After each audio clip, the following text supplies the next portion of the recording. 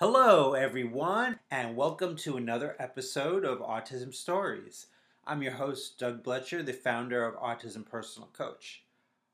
Autistic people are the true experts of the autistic experience, and Autism Stories is where we interview autistic people to learn from their stories, experiences, and get their advice. If you'd like to be notified about each week's episode of Autism Stories, we suggest you subscribe on your favorite podcast listening platform. We'd also appreciate it if you could give us a positive rating and review, as it will help others to learn about autism stories. On today's episode of Autism Stories, children's author Gregory Tino joins me to discuss his new book, The Autistic Boy in the Unruly Body, Autism and I series. And also we talk about the experiences of apraxic autistics. Gregory is a non-speaking autistic, and he is joined by his mother Linda as she'll be reading his answers to my questions that he spelled out using a letterboard. We hope you enjoy today's conversation. Gregory, thanks so much for joining me today. I wanted to start out and just learn, where does your story in the autistic community begin? So, because Gregory types with a letterboard, we prepared some of these questions in advance so he really had the time to answer. And so he wanted me to read what he wrote, since he's unable to do it himself. He said, I am 29 years old and I'm an unreliably speaking person with autism. This means I can say many words and recite things, but I'm unable to hold a conversation. I am proud to be autistic, but we are very misunderstood. My goal is to change that. Now, you've just written, I believe, your third children's book, The Autistic Boy in the Unruly Body, Autism and I series. So I'd like to know, what is it about writing children's literature that appeals to you and made you initially want to start writing these books? So Gregory said, my second book is not a children's book, but I am partial to children's books because I feel children have an open mind. To me, autism needs children to understand us because they are in school with autistics every day. I want autistics to feel understood and accepted. My childhood would have been much better if that had happened for me. My entire education was a waste. I'm going to go to college one day to finally really learn.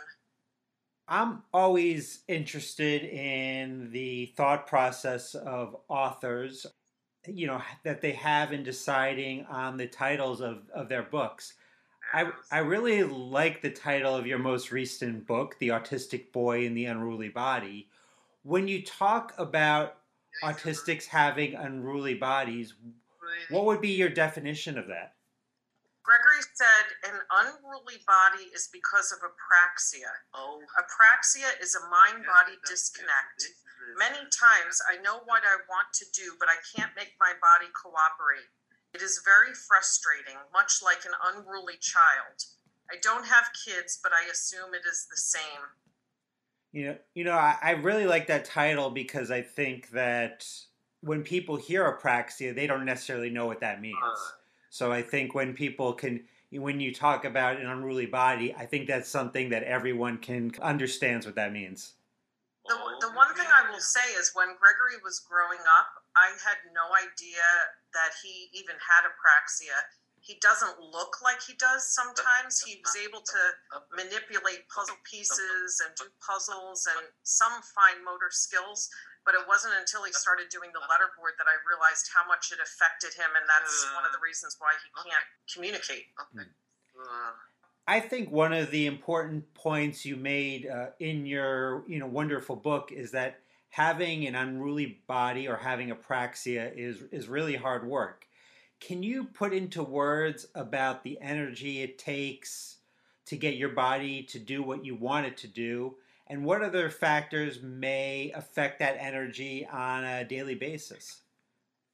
Gregory said, I could tell you that it is difficult, but I'm here to tell you that it doesn't even begin to describe it. I am using an analogy I heard once that autistic bodies are like a drunk toddler. Often my body has a mind of its own. The moment I wake up, my mouth starts talking. That's a tiring thing to literally talk all day long. My energy to control it is worse if I'm anxious or sick or tired. You can tell that I'm really anxious if I'm being incredibly noisy. And from my experience, it seems that people think when they're talking with an apraxic person, or in particular those that are non-speaking, that those people aren't listening, which I think in most cases is extremely inaccurate. What would you say to those people that some of those differences in listening may be for apraxic folks? Gregory said, I wish people would understand that my listening does not look like yours. I am playing a game on my computer during this podcast, so my body will sit here to pay attention. I listen even while I have my noise canceling headphones on. To others, it looks like I'm not paying attention. To autistics like me, I can hear better if I look away, so I can block visual stimuli and focus on the auditory instead. Take it as a compliment if an autistic person doesn't look at you as you talk. And in writing children's books, there usually has to be some sort of illustration. Therefore, I was wondering about the illustrator for this book, who I believe goes by the name Petito. Did I get that right? Yes, Petito. Oh, yep. Petito. Okay. So I'm always so interested in collaboration. So can you talk a little bit how you came about collaborating with your illustrator and why this person was a good fit for you to work with them? Gregory said, I want my mom to talk about this. Her and my Aunt Lori helped me with all the details getting my books into print. So what I will tell you is my sister is amazing and creative, and she helps us with all of his endeavors because I do not have that side in my genetic makeup. We found a site called Fiverr, which is a site for freelance illustrators, and we found Petito. He's from Indonesia, and we just fell in love with his drawings. They're very simple and sweet, and we felt that they fit his book, what we wanted it to look like. And Gregory, he's the one who makes all the final decisions, and he liked illustrations too. I would agree with that. I enjoyed the illustrations very much. Yeah. Now, beyond this wonderful book that you've written two other books, which I believe are The Autistic Mind Finally Speaks and The Land Called Boring. For those that may not be familiar, can you tell us a little bit about these books? So Gregory said, The Land Called Boring was my first stab at creative writing. It's about a boy in a land of black and white who has to hide its colors to fit in with the rest of the world. The Autistic Mind Finally Speaks is my greatest achievement so far. The people who need to read it are parents and teachers of non-speakers. In it is everything of why we do what we do. I am biased, but I feel it is very informative and beautifully illustrated by 4 of my non-speaking friends. There is also some of my poetry and creative writings in it. It took me a year and a half to write. I'm very proud of the hard work that went into it. I wish teachers would read it. It really helps you understand. It helped me as a parent to understand how to relate to my son. I think it's a great book. And how can people purchase all 3 of these books? He said all are on Amazon for purchase, and we donate all proceeds to Inside Voice, which is the nonprofit in Springfield, Pennsylvania, where I learned to communicate using the Spelling to Communicate method. I am forever grateful to Tom Foti and Emily Sloan, those are his therapists at Inside Voice, as well as Elizabeth Vossler, who's the founder of Spelling to Communicate, for helping me learn to communicate. My parents also deserve credit too. And I read recently that you have a new voice, Gregory. Can you tell our listeners a little bit about that? So Gregory said, I'm learning to type on a keyboard using an app that will read out what you just typed. You can choose what you want your voice to sound like, what accent you want, etc. It's amazing to me that I can actually have a conversation now. I'm living a life I never knew I could, but I wish all autistics were able to have the same opportunities as I did. I thank my parents for that. And is there anything that we haven't talked about already that you would like to share with our listeners? So Gregory said, I would love people to check out my YouTube channel because you can learn about autism from watching my videos. I wrote them all on my letterboard and many of my friends are in there. Tell anyone to check it out. Yes, I am self-promoting. I also have a blog on WordPress called The Autistic Mind Finally Speaks, Letterboard Thoughts. And yeah, if you want to see his YouTube channel, you just search Gregory C. Tino, and all of his videos are under there. And we'll share all that information in the episode details. Thank you. Now, Gregory, is it okay if I ask a couple of additional questions? He spelled sure.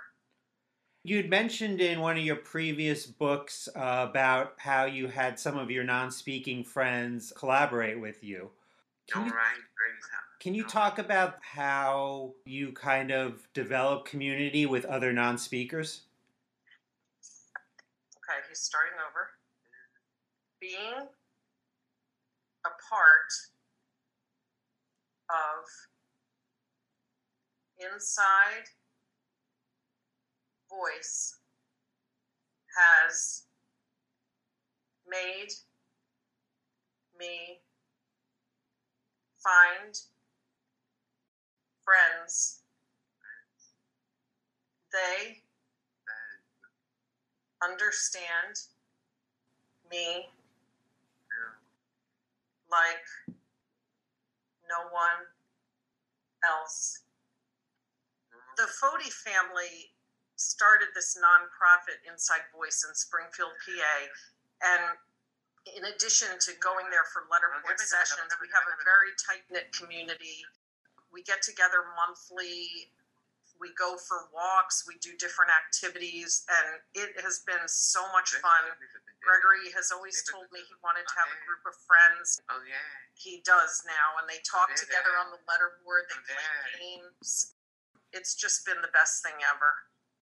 That's wonderful. I love hearing about fun and joy. That's my favorite thing. Oh, yes. And I'm wondering, Gregory, other than like maybe writing, books, what are some things that bring you fun or joy in your life? I love spending time with my family. I also love bike riding and thrift shopping. He loves going to thrift shops, finding these obscure CDs. So that's his thing. We go to every thrift shop known to man. So is music an important part of your life, Gregory? Yeah. An amazing part of my life. Fire. Doing good, buddy. Fire. Because I This was just like have so long, but anyway, is everybody said we are so synesthesia. we are so much. It's a great thing to show us that you love them.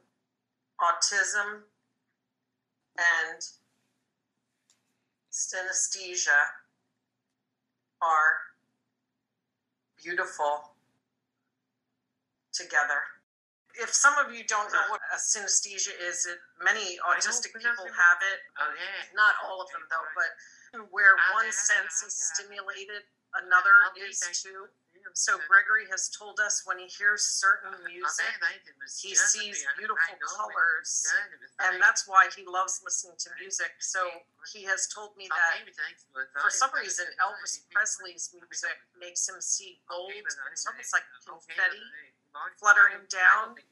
And, you know, he describes it. As a matter of fact, one of his videos that he did on his YouTube channel, it's a poem that he wrote about synesthesia, and we paired it with beautiful imagery to show what he sees. And for that, I would love to have synesthesia because it must be beautiful.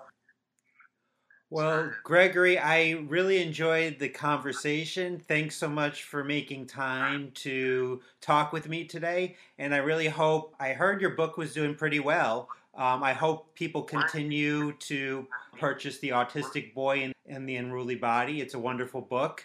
And thanks again. Doug, I I can't thank you enough for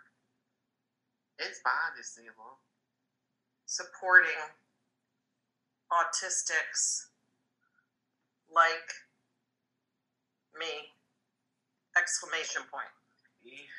No, we really appreciate this. And if someone would have told me years ago that my non-speaking son would be on a podcast, I would have thought they were crazy.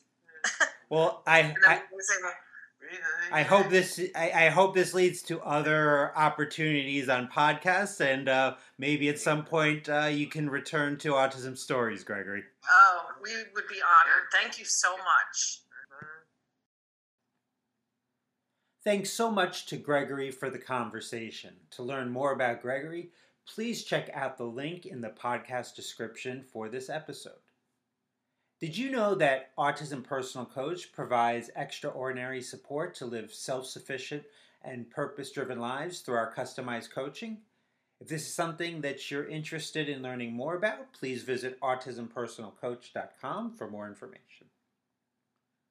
I hope you enjoyed this episode of Autism Stories, and if you did, if you could tell a friend, foe, or anyone you know about it so they could have the same enjoyable and educational experience as you when listening to Autism Stories, it would be so much appreciated. Until next time, I'm Doug Bletcher of Autism Personal Coach. Talk to you then.